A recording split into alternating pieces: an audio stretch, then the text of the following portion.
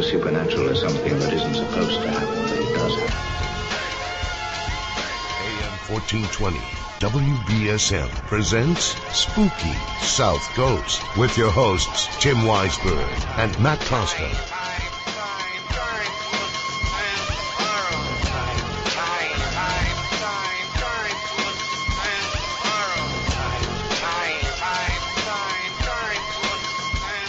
Good evening and welcome to Spooky South Coast. Tim Weisberg here, along with the silent assassin Matt Costa, science advisor Matt Moniz, here to talk with you about the paranormal as we are each and every Saturday night. And sometimes we're going to have to wait for the Red Sox, as we did tonight. Now, in the past, you're probably used to, as soon as the game ends, hearing us jump right in with the program. And now, the way that the station is set up now, we have to wait for the entire post-game to run. So just stick with us each week as the Sox are playing a lot of 7 o'clock games this summer on Saturday nights. We will be on right afterward. And if it starts to get, too close to our quitting time and the game runs a little bit too long, we'll let you know through our Twitter feed and through Spooky South Coast TV if we're going to be canceling the show for that evening. So you can always just join us on Twitter at twitter.com/SpookySC. or justin.tv/SpookySouthCoast. And you can get to both of those through SpookySouthCoast.com. And that's where you'll be able to keep up to date with exactly what's going on. But we are going to plan shows each week, and as long as we can, get on relatively early, we don't want to get too close to our bedtime. Plus, it's not fair, guys, as we've experience in the past, to set up things with a guest, to plan a show, to know what we want to talk about, and then come in here and only have, 20 minutes in which to do a show. It's not really fair to the guest. Or us. Well, we'll come in and we'll just sit here and talk for 20 minutes at any given time. That's fine with us. But, we want to make sure that we're waving to the police as they drive by here, because they always, check up on us. We'll try and give you as much content as we can, and hopefully the station can get the live stream issue set up where we can go online on WBSM.com and SpookySouthCoast.com with the program and then join it in progress over the radio once the Sox are over. So that's the plan. Anyway, we'll see what happens. But we do have a great show planned for you tonight. We have Rob Conover joining us in just a few minutes. Now, Rob is a paranormal investigator. His book is titled Haunted No More. And I just finished it. It's an interesting story about a guy who starts off as a skeptic and becomes not only a paranormal investigator, but a cleaner. And we'll talk with him about that, exactly what's involved in the process of cleaning. And it's something that we've not really discussed much here on Spooky South Coast because, in terms of my opinion, I'm not really sure I buy the idea of somebody being able to help spirits move over. It's something that I haven't seen firsthand. It's something I haven't experienced. So I'm still, I'll say, skeptical about the idea of somebody being able to tell a spirit to go into the light. And we can get into the whole thing about how I'm not really sure that ghosts are dead people anyway, but we'll save that for later on. But Matt Moniz, have you worked in the past with cleaners, people who can help spirits move into the light? Yeah, I've worked with people in the past that have claimed to be able to cross these spirits over. Many of them are, you'll find a lot of them of a new age type of belief. But then again, you also have the people that, do exorcisms and stuff like that. It's not that different. True. If you think about it.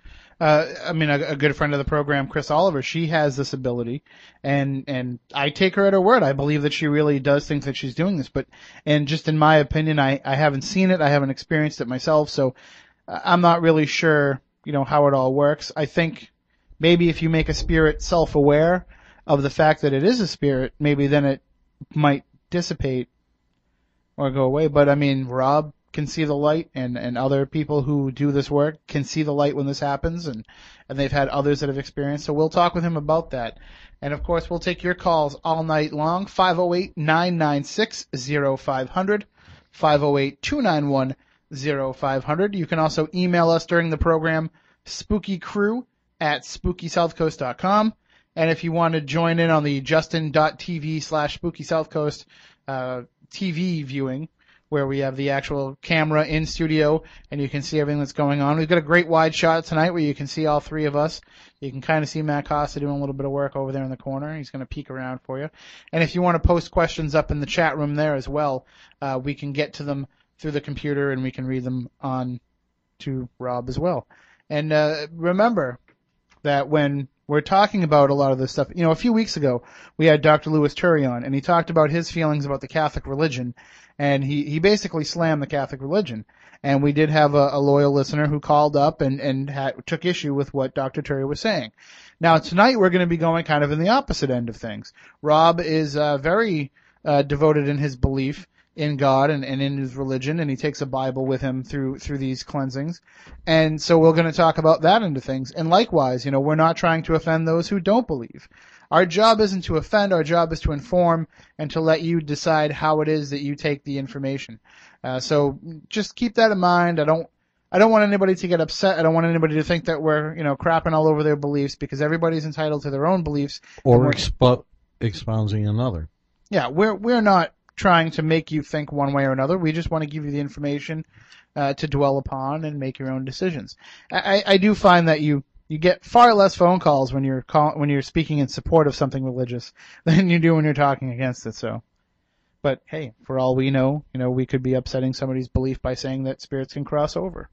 I know some people say, hey, they're stuck here. Some people say, if they choose not to go into light the first time, that's it. You had your shot. I've heard that belief, and we'll talk with Rob about why that isn't true in his experiences. So, Matt, why don't we take a break? When we come back, we'll get Rob on the phone, and we'll speak with Rob Conover, author of Haunted No More. You can go to his website, robconover.net, to order the book. It's also linked up right on the front page of SpookySouthCoast.com as well.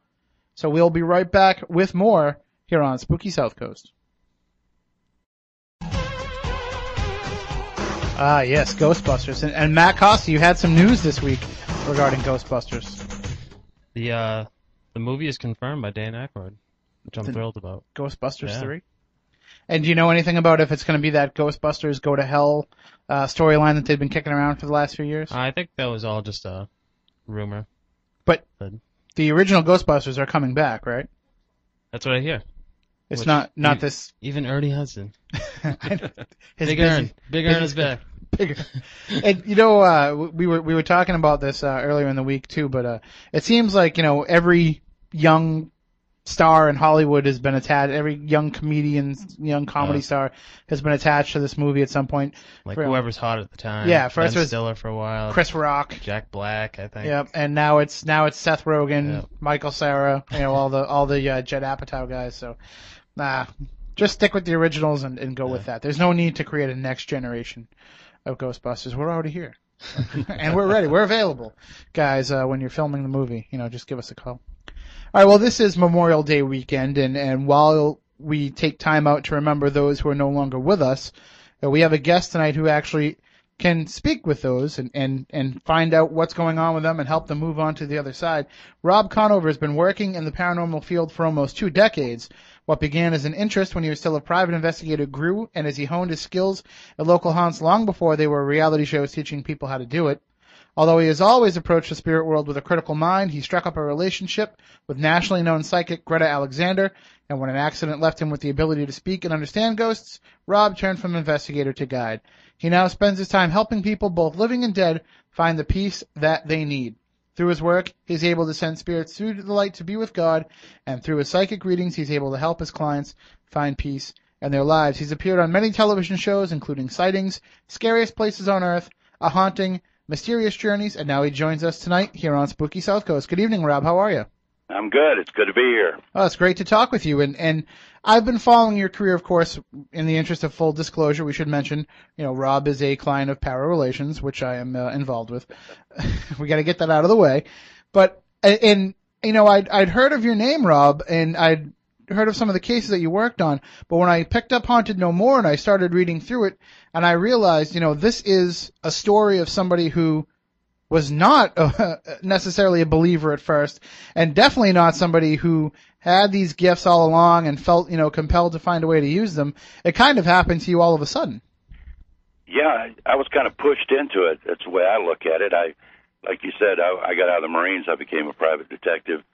I had no interest in, I did not believe in ghosts. I did not believe in psychics. I laughed at people that did.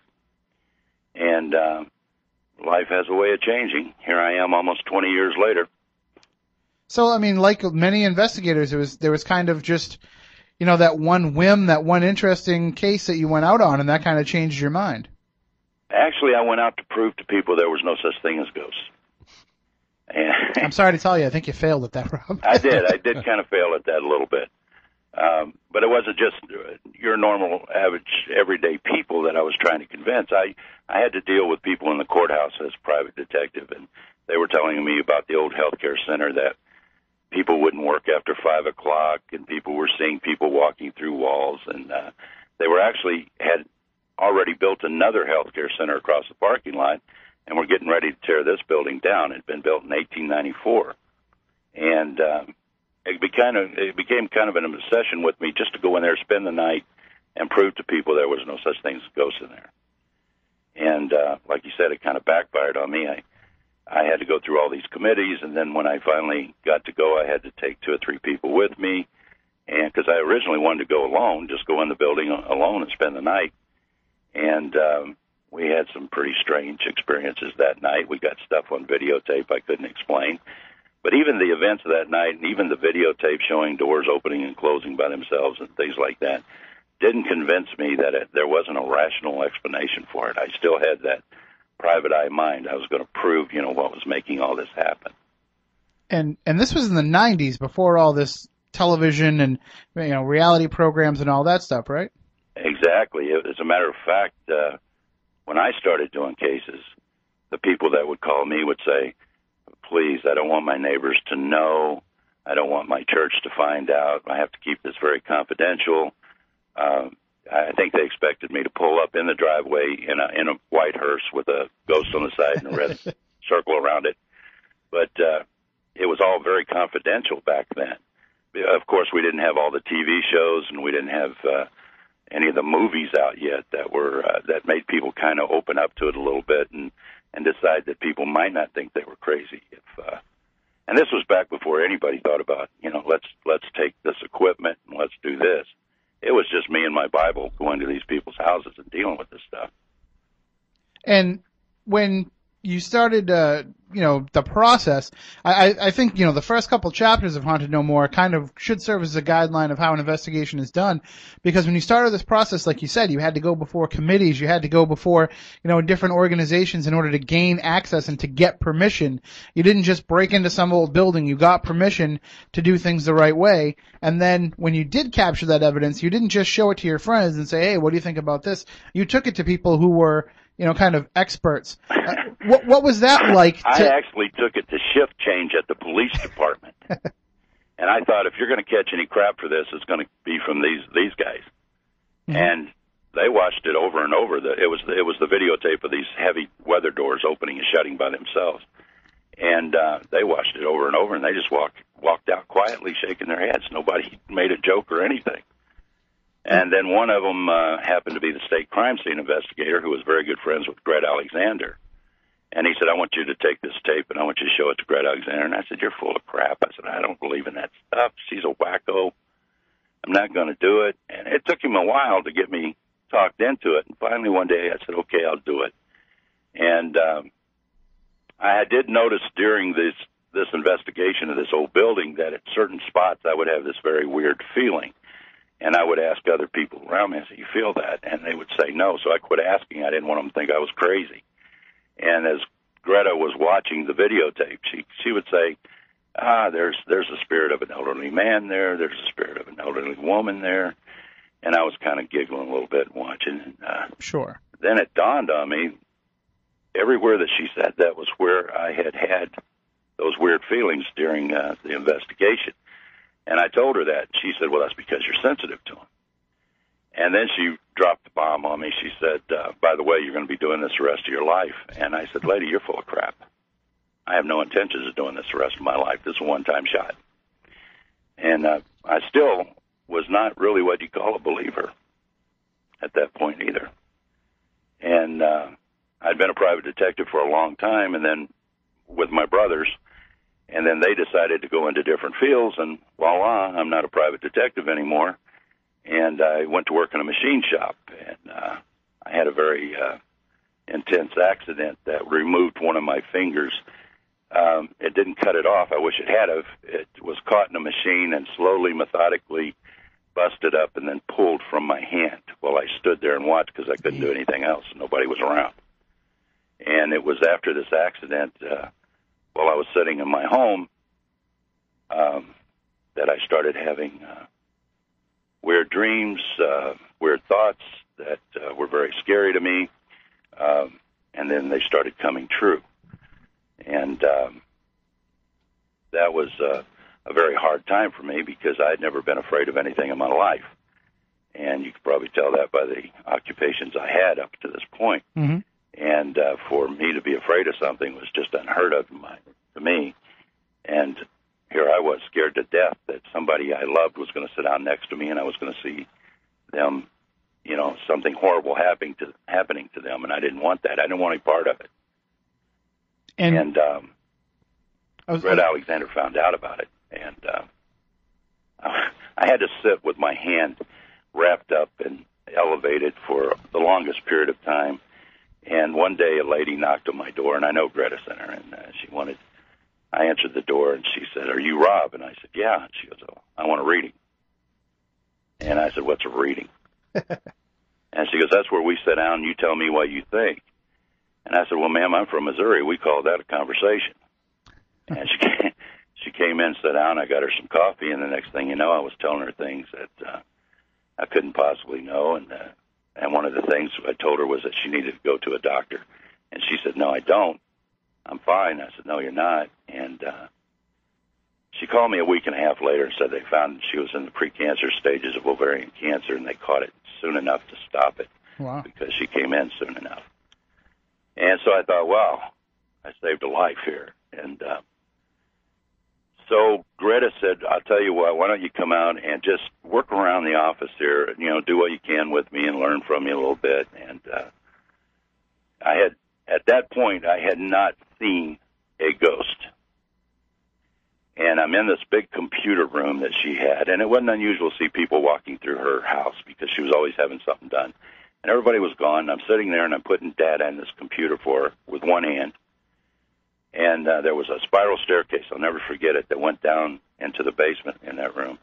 And this man walked up the staircase. And never forget what he looked like. He had silver gray hair, slicked back, big, thick black glasses, a little cigar in his mouth.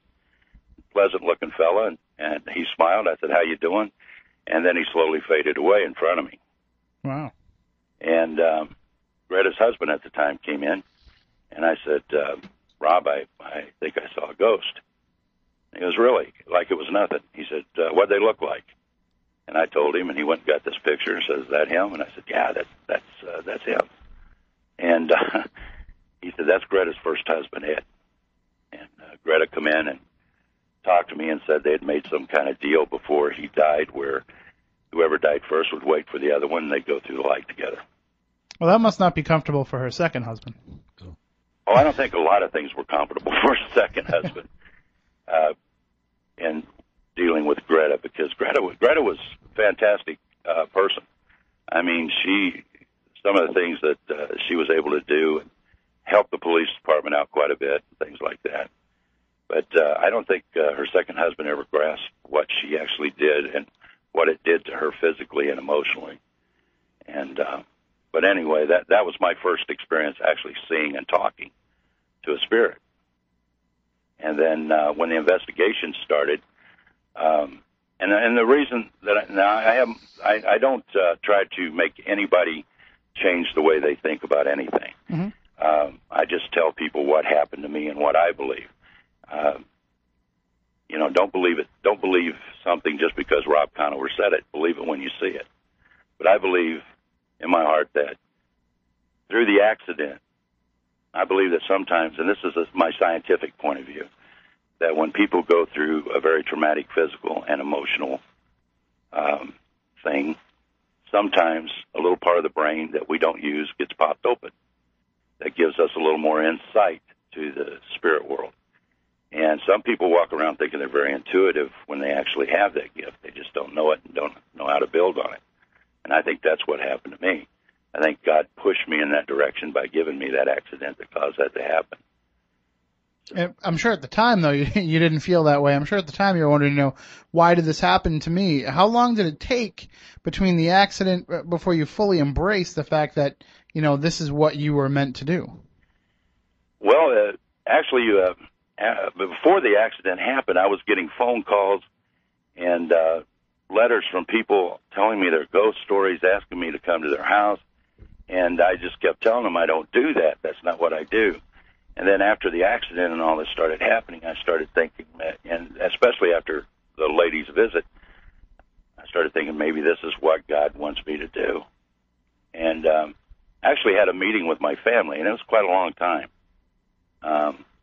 after the accident and everything. And it was a very stormy morning. I'll never forget. It was Saturday morning. It was very stormy. It was getting ready to storm. It was dark outside.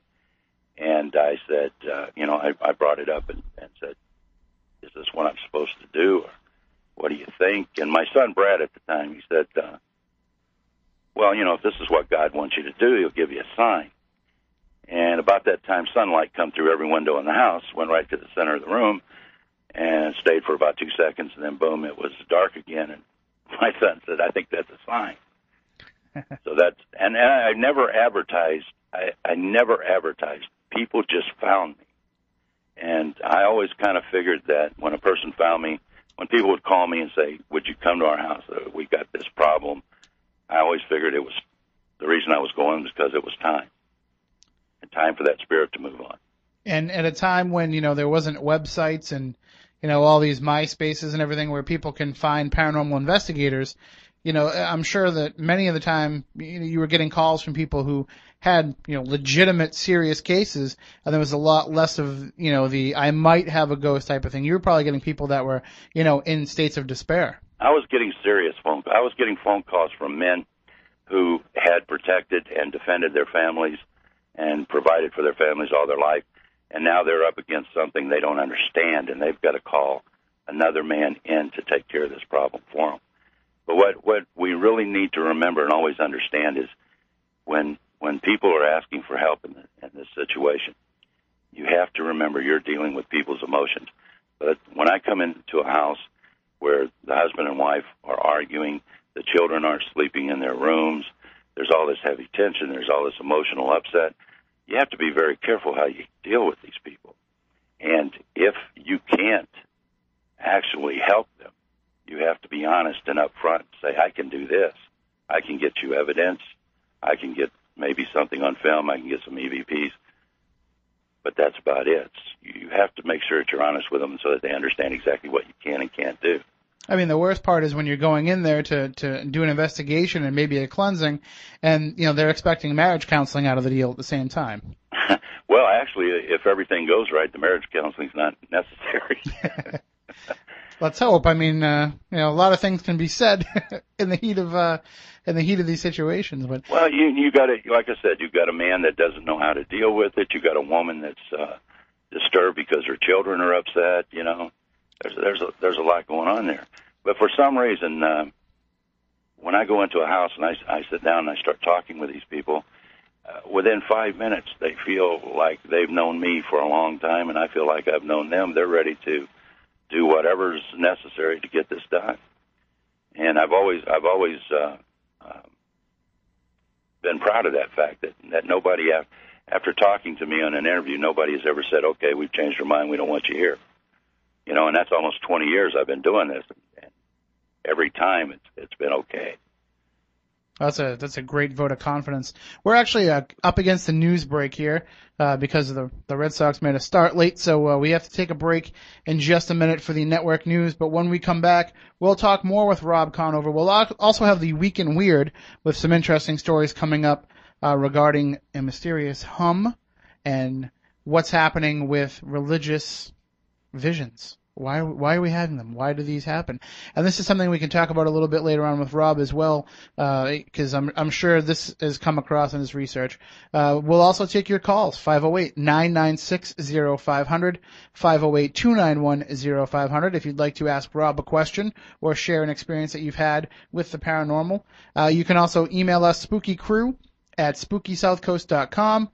You can send us messages on Twitter, twitter.com/SpookySC. And of course, we have the studio camera up and running on SpookySouthCoast.com. You can click on the link to Spooky TV. You'll see it right there as well. So when we come back, we'll do the Week in Weird. We'll also tell you about a new paranormal program that you can watch from your computer that you're not going to want to miss. I mean, this is some great stuff from a good friend of the program here. We'll tell you about that, and we'll tell you a little bit more about what's coming up in the paranormal world around here as well. There's some great stuff going on coming up this summer that you're not going to want to miss. If you're interested in getting involved in the paranormal, as Rob once was, these might be the cases that get you out there and get you to become a believer. So we'll be right back after the news with more here on Spooky South Coast.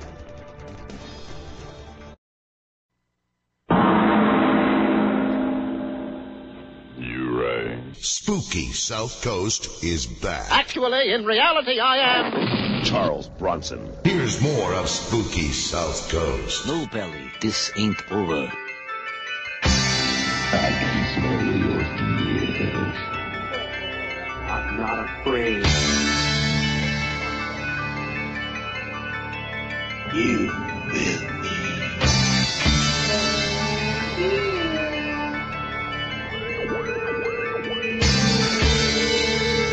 Welcome to Spooky South Coast. Look, I know the supernatural is something that isn't supposed to happen, but it does.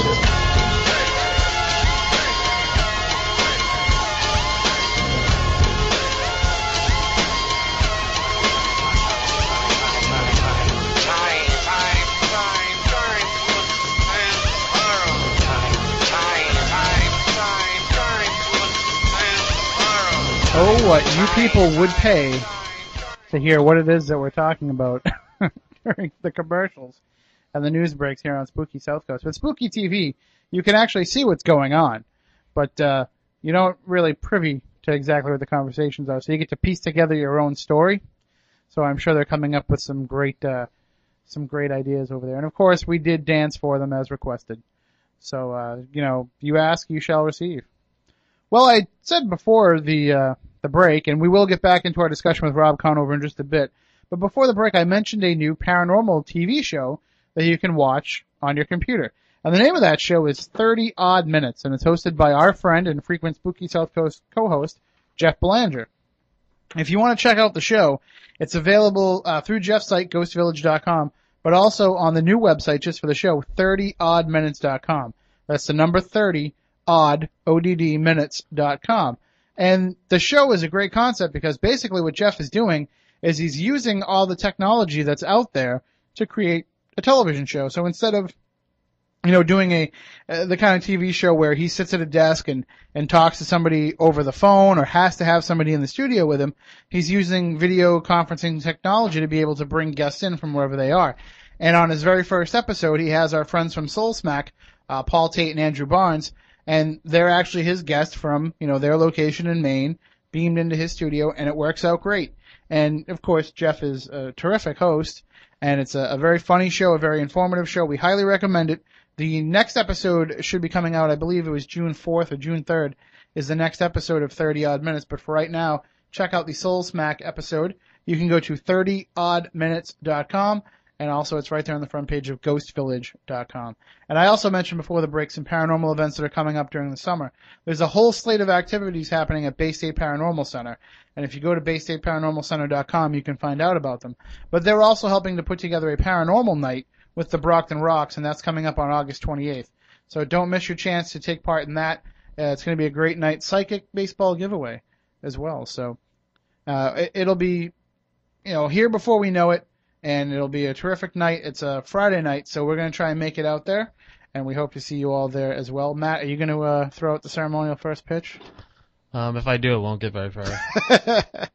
That's the problem is, we're trying to organize a paranormal celebrity softball game in terms of this, and I guess we're considered paranormal celebrities because they want us to play.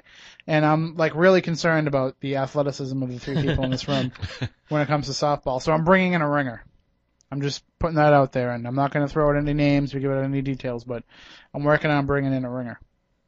So we'll let you know when all that's happening because all the money raised Is it Daryl will go to Strawberry? charity. It is not Daryl Strawberry, believe it or not. Is that like the only baseball player you know? Oh, I was trying to think back to the Simpsons episode. Oh, okay. When they were talking Jose baseball. Actually, Jose Canseco would be pretty paranormal. Maybe we can get Keith Folk. He can come and tell us the ghost stories from that he told in the book Haunted Baseball by our friend Dan Gordon and Mickey Bradley. So hey, there you go. There's a plug for Dan and Mickey's book. We're good at this stuff. Look at that. And speaking of books, I want to say too, there's a great new book out on King Philip's War that I was made aware of this week, and we're going to try to have the authors of that book on an upcoming episode. Our friend Craig Anderson, who runs the Spooky South Coast fan site, the SpookySouthCoast.blogspot.com site, where he archives the show way more often than we do, he actually has a great episode of his new project called Our History Project. He's got that up there with Aaron Cadju talking about King Philip's War. And it was such a great show, they had to break it into like 3 installments. So if, I'm sure Craig would definitely love to hear, this gentleman and what he has to say, and everybody out there who is unfamiliar with King Philip's War, it'll be a great primer for you. So there we go. There's some stuff to promote and to talk about. Now let's get a little weird.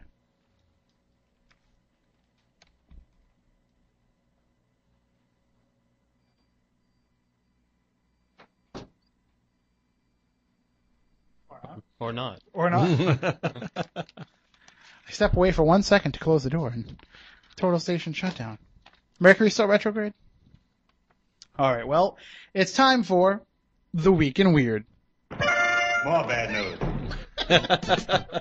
Well, that figures. With some wonderful weird stuff.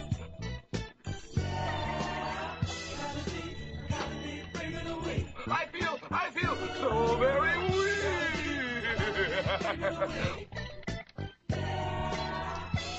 The Week in Weird.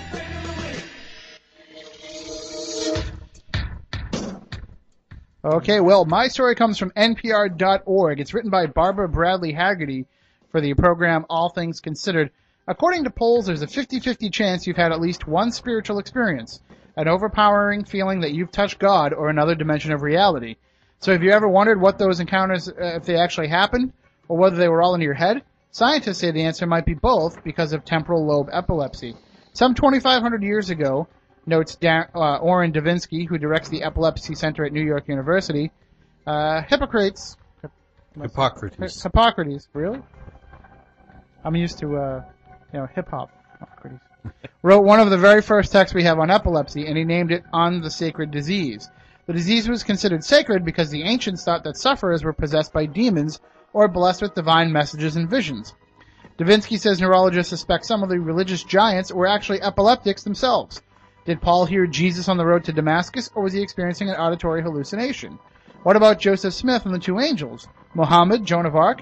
And what about Moses in that burning bush? It could have been God.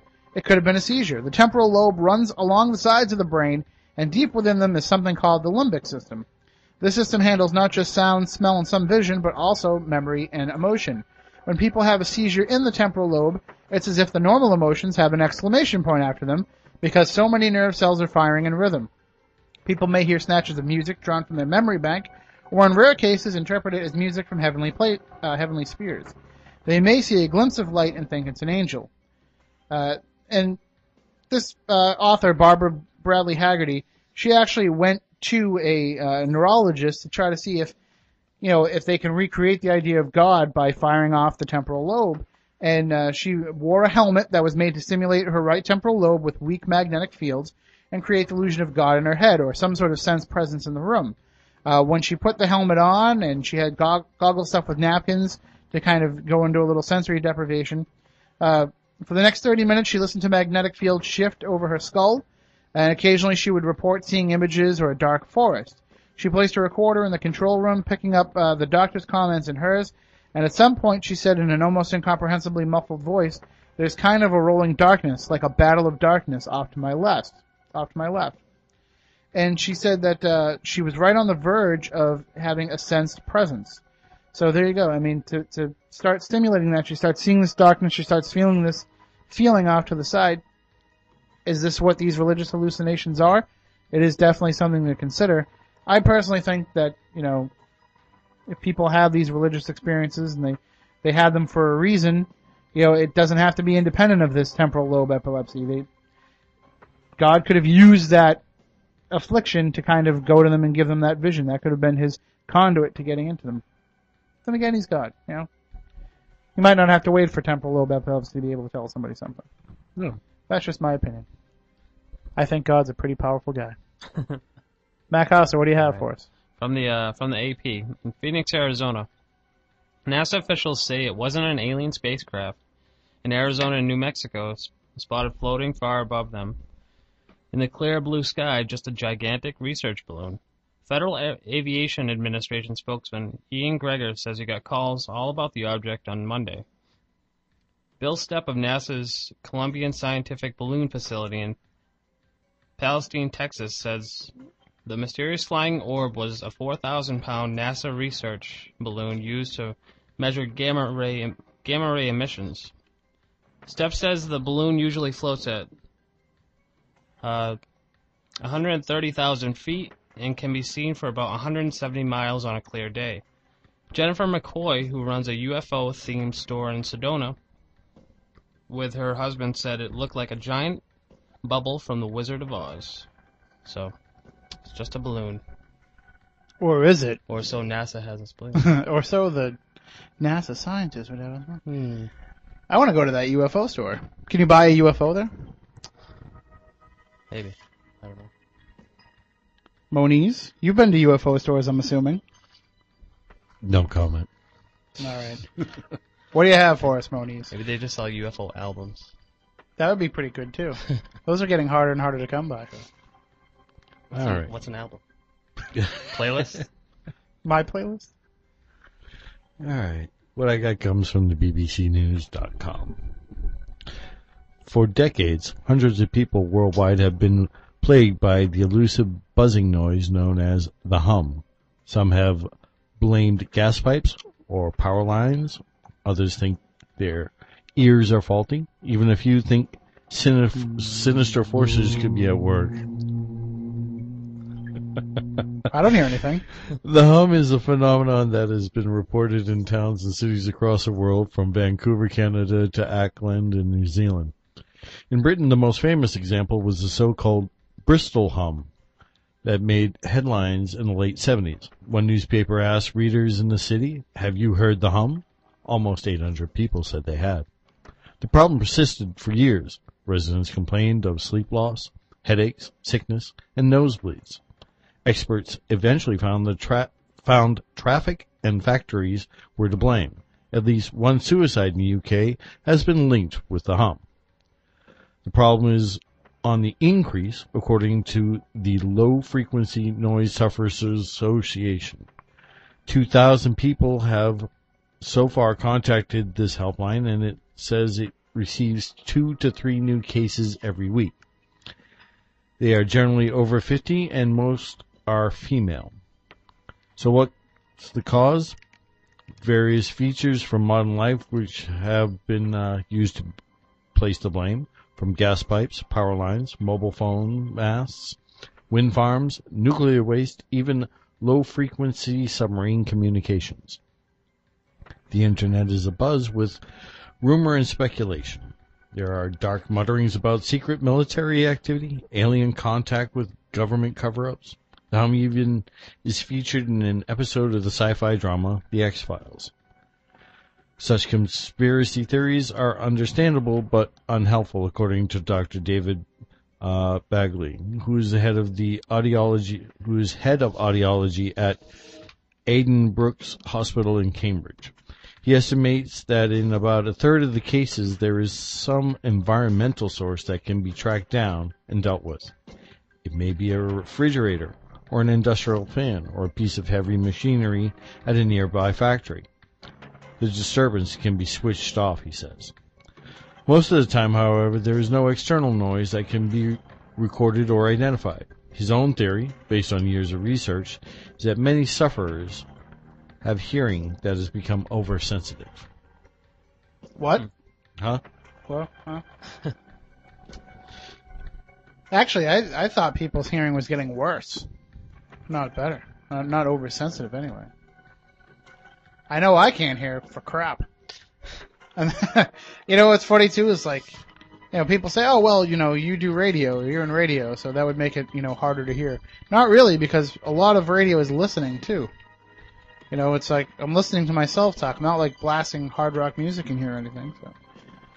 But hey, maybe the damage was set a long time ago when I had my Walkman. Remember those days when you had a Walkman? Yep. It's kind of like albums.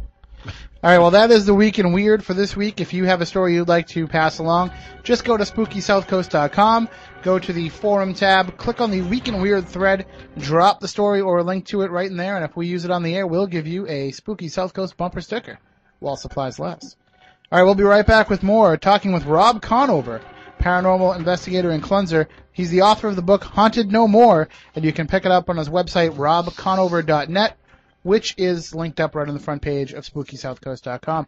We'll be back with more right here on Spooky South Coast.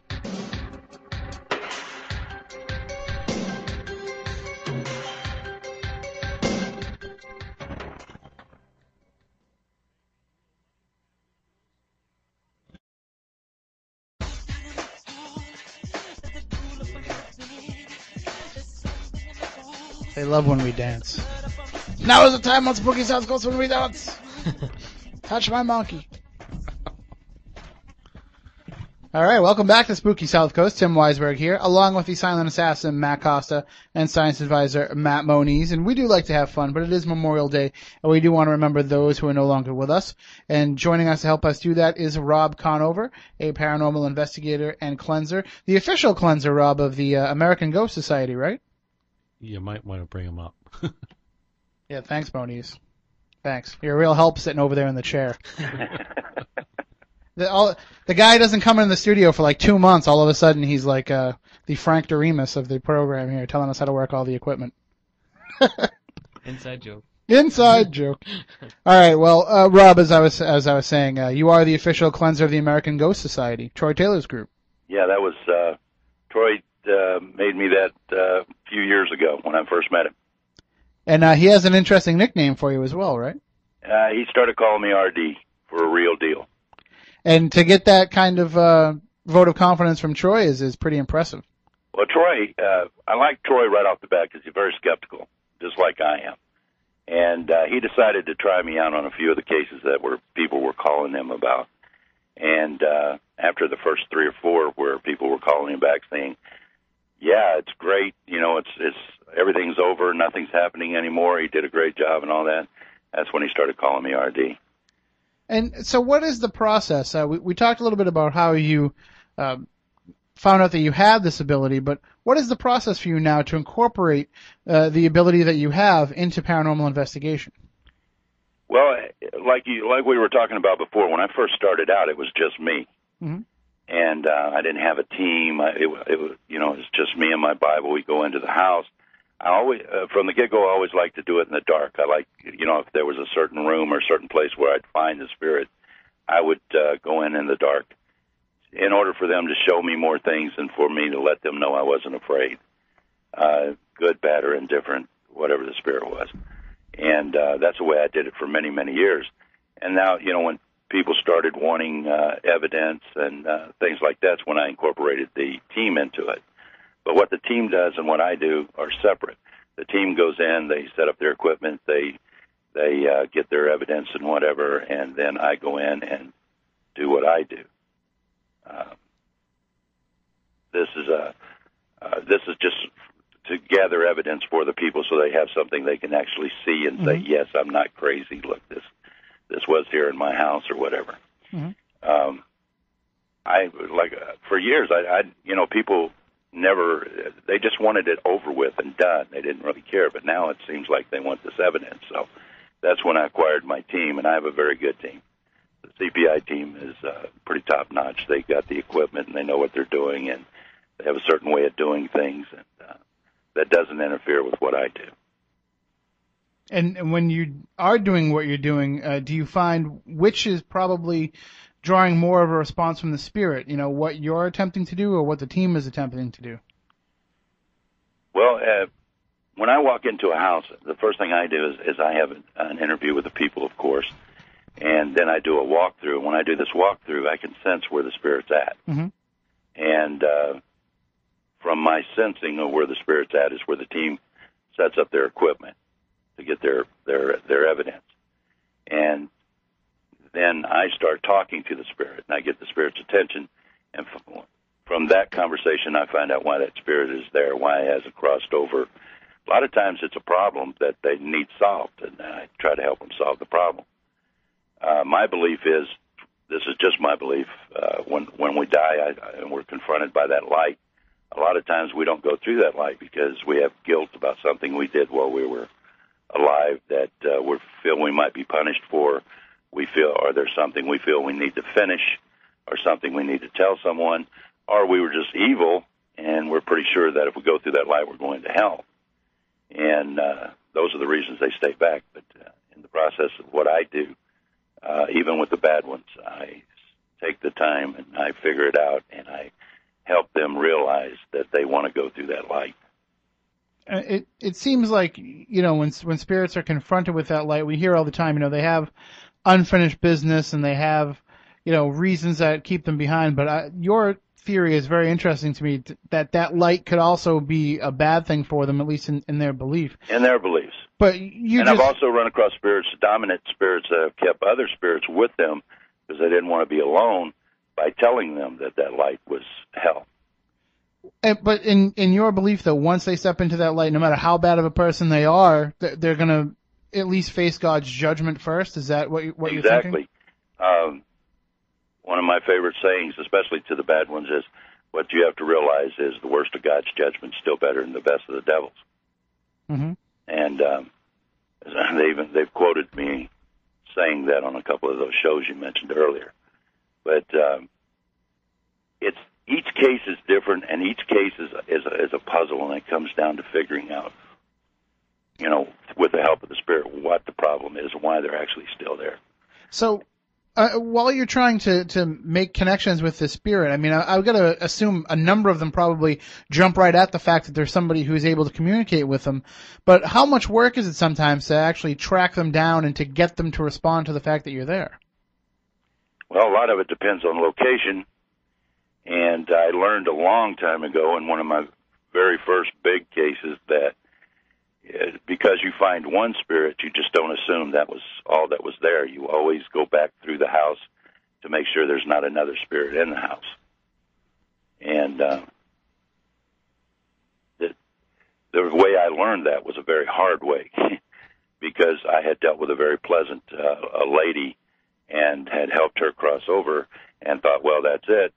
Boom, because I was very inexperienced at the time and left. And 3 days later, I get a call from this woman saying, this other spirit's there. It's very mean. It's doing very ornery things, and I had to go back to the house. And so from now on, whenever I do a case in a house, I always go back through the house to make sure there's nothing else there. And if you go back through, and you mentioned a number of the cases that are in the book, Haunted No More, that once you have helped the spirit move on, and when you take the homeowners through the house to check, just to make sure that there's an all clear there, that you do get a sense of, whatever presence is there is no longer there, kind of a sense of relief. It's almost immediate. When a spirit leaves the area, when it's gone, the entire atmosphere changes. The heaviness is gone, the tension's gone. It's calm. It's normal home. I've had, and then of course I always have the homeowners go through the house too, and they come back shaking their heads, saying, "My God, it doesn't even feel like the same place." Have you ever encountered a human spirit that you couldn't help move on? That no matter what you tried, they were unable to get into that light? That's an interesting question, and if you'd have asked me that 6 months ago, I'd have had to say yes. I deal with a local hospital, abandoned mental institution that I started investigating years ago, and I helped 28 spirits leave that place. But there were two spirits, and I called them Ed and Al because they never would tell me their name, that avoided me like the plague. And if I took anybody in there with me, they went out of their way to scare them to death. And just as I was really getting into trying to get these two spirits to cross over, a fellow bought the place and shut it down and wouldn't let anybody in. So I had to wait a period of 7 years before I could actually get back into the hospital to deal with those two spirits. And when I did get them to leave. It just seems like, once they become aware of what the situation is, and once you tell them, that no matter what, they will be at least facing God's judgment, I think, very few are going to want to stay behind, especially if they've been around for a long time. They might kind of just be done with this at that point. Yeah, well, in my point of view, they put themselves in a self-imposed purgatory, a place between the two worlds. That it's kind of like a prison. They can't talk to that side, they can't talk to this side. So it's kind of a release. I'm giving them a release. I'm giving them an opportunity, in my point of view, to go to heaven. And why would you turn down an opportunity to go to heaven? Exactly. But not all the spirits that you've encountered are necessarily, humans that are happy to go into the light. I've sent some people. I've sent some spirits into the darkness. There's a some great very story evil ones. Yeah. About the devil's angels. That sent a chill down my spine as I was reading it, which, probably my fault for reading it at 2:00 in the morning too. People have contacted me and they like to use the term demons a lot, and I call them devil's angels. Mainly spirits not born of this earth is the way I look at it. Put here to cause trouble, to wreak havoc, to find people that are emotionally upset and push them over the edge. It's like that's their job.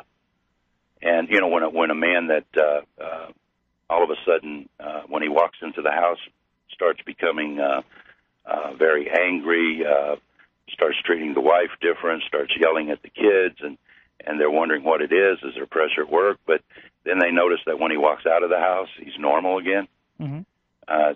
That's when I know that those black spirits are at work there in that house. And the way you described your encounter with the one in the book, it's just creepy the way that it kind of tries to goad you in and it can appear before you. You must have, obviously, you're very strong in your faith, but you must have to do all kinds of protection for yourself when going up against these types of entities. My protection is my faith. Before I got into this, my faith was almost gone. I lost some people very close to me, and I started doubting even the presence of God at that time. But after all of that took place and happened to me, I realized there is a God, and I have probably more faith than any 5 people you know. And I've even had people on my team say, "Are you sure you want to go in there by yourself?" And I said, "Yes, I'm sure. This is what I have to do." And I made my mind up years ago. I always go forward. I never back up, no matter what it is. And I know that you use your Bible as a tool and against some of these types of creatures, probably as a weapon. But it actually, I use the Bible to let them know for sure what side I'm on. Mm-hmm.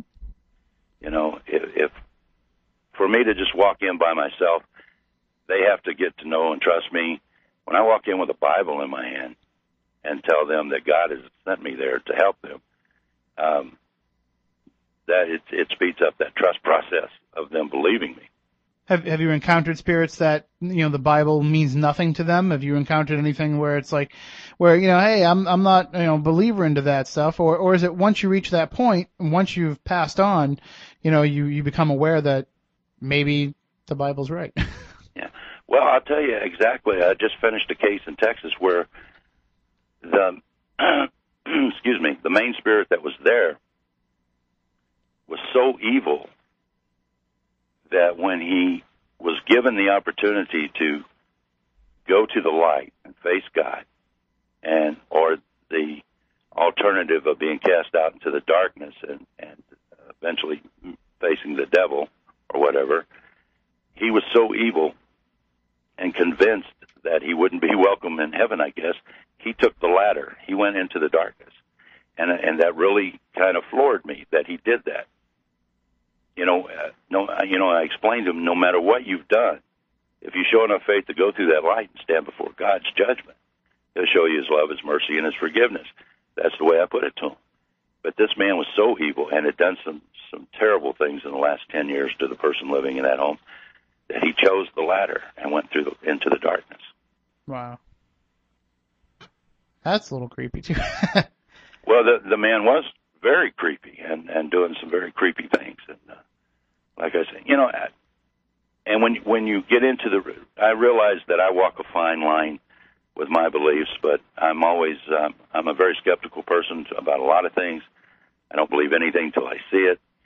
But in my beliefs and the way I do what I do, I walk that fine line between scientific and paranormal and religious groups, one on either side of me. I can probably make either side pretty mad at me, but it's my belief. That's what I believe, and I stick by it. Well, when you can make somebody angry, it means you're doing your job right, Rob. Well, then I'm doing it really well. All right, why don't we take our last break of the night? When we come back, Rob, I want to get your thoughts on some of these other paranormal investigators and what they claim about, not being able to help spirits move on. And I'm sure that you've encountered some of that. So we'll get into that in just a few minutes. If you'd like to call in with a question, give us a call, 508-996-0500, 508-291-0500. You can also email us, spookykrew@spookysouthcoast.com.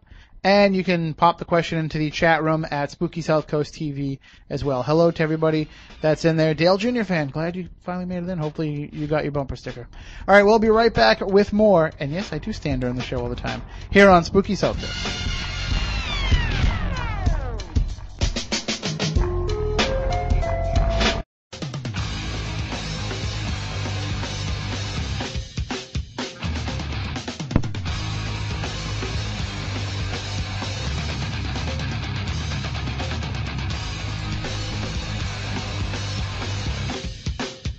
Welcome back to Spooky South Coast. Tim Weisberg, along with the silent assassin, Matt Costa, science advisor, Matt Moniz, and our guest for the evening, Rob Conover. If you'd like to go to Rob's website, it's robconover.net, linked up right on the front page of SpookySouthCoast.com. You can find out more about him, about his team, CPI, and also about his book, Haunted No More, which is available through the website, and it's actually on sale right now through the website as well.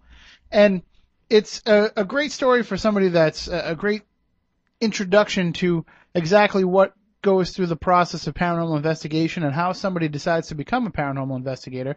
Obviously, Rob's journey is a little bit different than most, but, we all start off a little bit skeptical, and he started off very skeptical.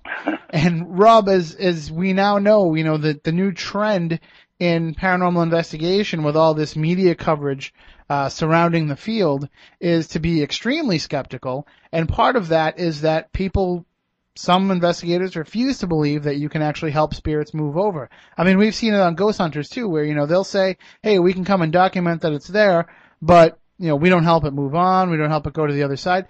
Do you think just not enough people have this ability, or not enough people have become aware that they might have this ability?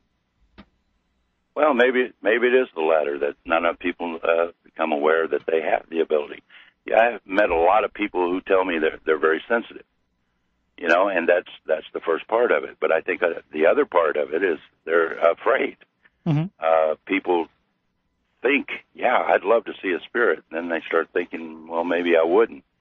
I've had a member of my own team who is very sensitive, and but there's that fear that keeps them back, keeps them from moving forward of how they will react when they see a spirit.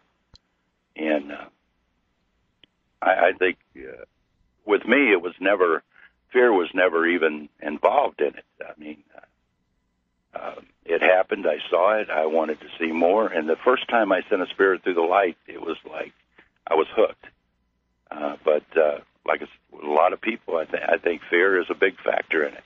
And I think with some skeptics, a ghost could come in and sit on their lap, and they'd say, a hologram. Would not believe it. Yeah. No matter what.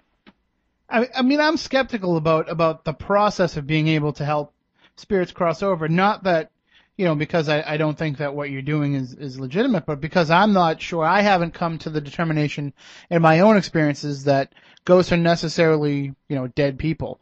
And that might just be through the investigations I've done, what I've encountered.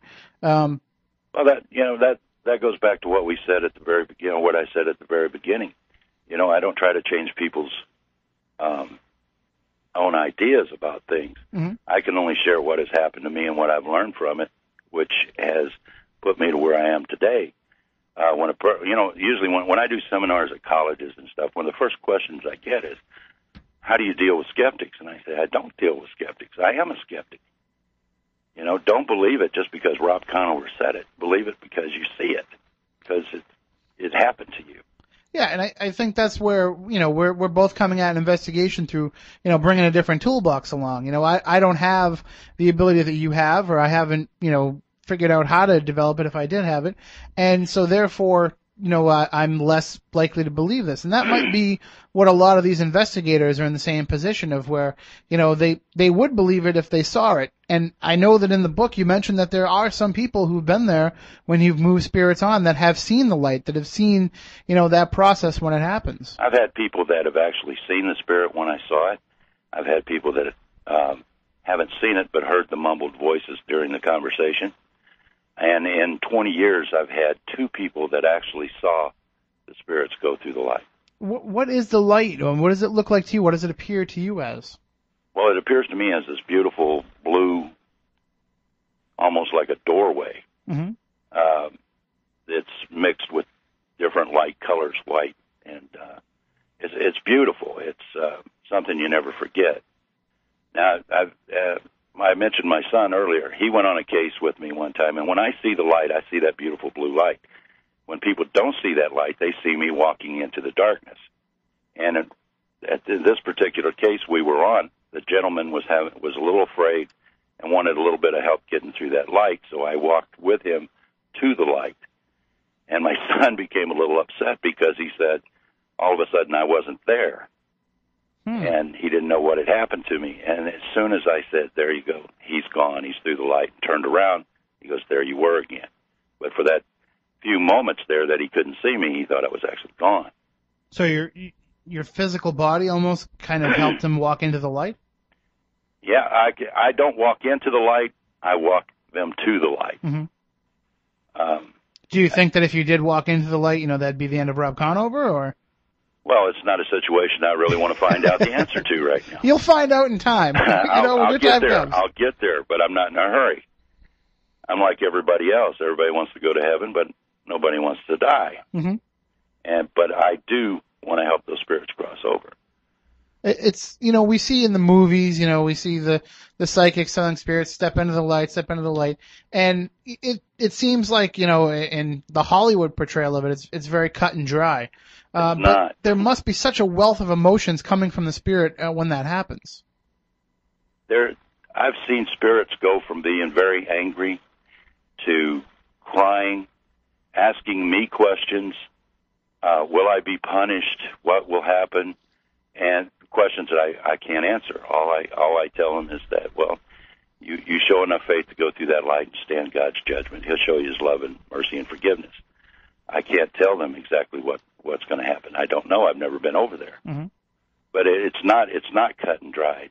I've watched psychics on TV where they've answered questions for people who said they had spirits in their house, and I've seen them say, "Oh, well, it's an Indian," and they're upset. Just tell them to go through the light. And I sit and say to myself, God, if it was just that easy, I wouldn't have to go out there and do it again. I could do it over the phone. Just tell them to go through the light, Is there any instances of where once a spirit has crossed over, it can still communicate with those who are still back on this plane? Oh, absolutely. Absolutely. A spirit, when they cross over, and I tell people this that come to my office all the time, is they usually come to you in your dreams. A loved one passes away, and all of a sudden you start having dreams about them. And if you look at those dreams, you're getting little messages from them. And in extreme cases, in one case that I love, a woman was washing dishes in her house. Her 5-year-old son was playing in the backyard. Her father had been dead for 10 years. As she's washing dishes, she hears her father's voice say, "Go check on James." And she said it was like he was still alive. She said, I didn't even hesitate. I dropped the dishes, went out in the backyard. Her little boy had fell, hit his head, and rolled in the pool. And she pulled him out and kept him from drowning because she listened to what her father said, who had been dead for 10 years. So, and when you're doing readings for people and when you're trying to help them communicate, you know, it can be ones that have passed over and can still come back. Is it possible? That's another situation where I have no control over it. Mm-hmm. I've had people come in and sit down and say, I want to speak to Aunt Mary. And I say, well, you know, I can't call Aunt Mary up. If Aunt Mary wants to talk to you, she'll have to come through herself. And a lot of times it's somebody else that comes through. But they come through and they say something usually immediately that lets the person know who they are. But I can't go in and call them up. You know, I wish I could, but I can't. Do you find that a lot of these spirits, once they've crossed over, once you've helped them cross over, do they ever come back to you, you know, in a silent moment of reflection where you're just maybe sitting on the couch and nothing's going on? Do you ever get messages from them, you know, letting you know that they're over there? That's a good question. Because there's been times when I am alone where all of a sudden I'm thinking about a case and I'm thinking about a certain spirit that I helped cross over. And I'll get a feeling about that. Mm-hmm. And it's usually a very good feeling. And I figure maybe that's their way of telling me everything's okay. You know, it might be beneficial to maybe say to one of these spirits when you're helping them cross over, hey, when you get over there, you know, maybe later on, come back to me and let me know what's over there. Then we can go on Oprah and talk about it. And that goes right back to people telling me, have you ever asked them where the gold's buried? You know. Or ask them if they can tell us, you know, what the lottery numbers will be tomorrow. You know, that's a very interesting question too, Tim, because when I first started this, I actually made a list of questions that I was going to ask the spirit before it crossed over, mm-hmm. that I wanted answers to. But for some reason, in all the years, even though I had that list right there in my pocket, I never thought about those questions. I was dealing with the spirit and caught up in with what the problem was, and I never, ever brought that list out or never even thought about the question. Hey, you know, I do that all the time, though, for radio. I come up with questions, and I never remember to ask them either. You know, I think there's certain questions we're not supposed to know the answer to until we get there. Exactly. And I don't know how much you want to talk about this now, but I know that there is a case that you're working on that you're trying to raise some funds for. Oh, it's over. We did it. That was the one that you're talking about in Texas? Texas, yes, we did. And how did things work out with that? She's calling me about every other day thanking me. It was 10. She put up with that for 10 years. And you were able to take care of the funding and everything? It come out of the woodwork. I didn't even call anybody and ask for money. I mean, the money, people called me and said, you got to go help this person, and we want to help. And in a week and a half, we had all the money we needed. We drove down, took care of it, and drove back. And now that was documented in a film? We've got a lot of film we got to go through yet. All right, well, just keep us up to date. Of course, you'll be keeping me up to date. But the interesting thing about that particular case mm-hmm. was, you know, I've never done an afternoon investigation. I always like to do it at night and in the dark. And in this particular case, the woman was having stuff happening all the time, all day. So after I'd done the interview and talked with her at great length, I said, we're going to set up some equipment here. And it's broad daylight. It was like 1 o'clock in the afternoon. And I said, we're going to leave for a while, and I just want you to go about your daily routine. And we left for about 2.5 hours. We came back. The team started going over their evidence. We had EVPs. We had stuff on film. We had her reactions to sounds in the house. Stuff I'd never picked up in the middle of the day like that on film and on tape. It was pretty amazing to me. Well, we definitely look forward to seeing the results of that, and definitely keep us up to date if that does come together. And we'll be happy to talk to you more about the case and maybe get the people involved if they're willing to talk a little bit more about it. Oh, I'm sure she would be. All right. Well, Rob Conover was our guest tonight. His book is Haunted No More. It's available at his website, robconover.net, and you can get to that through our website, SpookySouthCoast.com, and also through the website, ParaRelations.com as well, because Rob is a client of ParaRelations. Just want to make sure we mention that one more time for any legal disclaimers that we have to throw in there. All right, Rob, thanks for joining us, and I look forward to talking to you again real soon. It's been a pleasure, Tim. The pleasure was all ours, and keep doing what you're doing, and if we ever need anything, cleansed around here, we'll give you a call. But I can tell you now, around here, some of the spirits we have are good for business. Mm-hmm. I deal with ghosts, not spooks. There you go. All right. Stay tuned here on WBSM in the coming weeks because we're going to be having a lot more conversations like this one here like we had with Rob Conover about the paranormal. We've got so many shows lined up. I can tell you, we've been talking plans like you wouldn't believe about just some interesting ideas coming up. We still want to have our skeptical battle coming up in the next few weeks, and we're going to be I wish I could let the cat out of the bag on some of the stuff that we have planned. One thing that we are definitely putting together is another old-time radio night. For those who enjoyed the last one, and I'm still getting emails from people telling me how great it was, the same writing crew, Becky, Jim, and Paul have put together another script that they're putting the finishing touches on, and it's going to be an interesting night. And they're talking about, instead of doing just one central piece, doing a number of different things, kind of like a night gallery type storytelling night. So that's going to be phenomenal. I have great faith in the actors that we can pull together to put this on after doing last year. We were scared crapless last year, Matt Costa, that it wouldn't work out, but now we know we can pull it off. So we'll have more details about that as it's coming up. And just stay tuned to SpookySouthCoast.com and also the Twitter feed at SpookySC, twitter.com/SpookySC to find out more. So, until next time, for Matt Costa, for Matt Moniz, I'm Tim Weisberg. We want you all to stay spooktacular. Rest assured, listener, that my time here has not been easy, and what you have just heard was not fiction. Although, in many a desperate moment, I most certainly wish it had been. It's over for now, it seems. Or at least, until yesterday begins again. Tomorrow.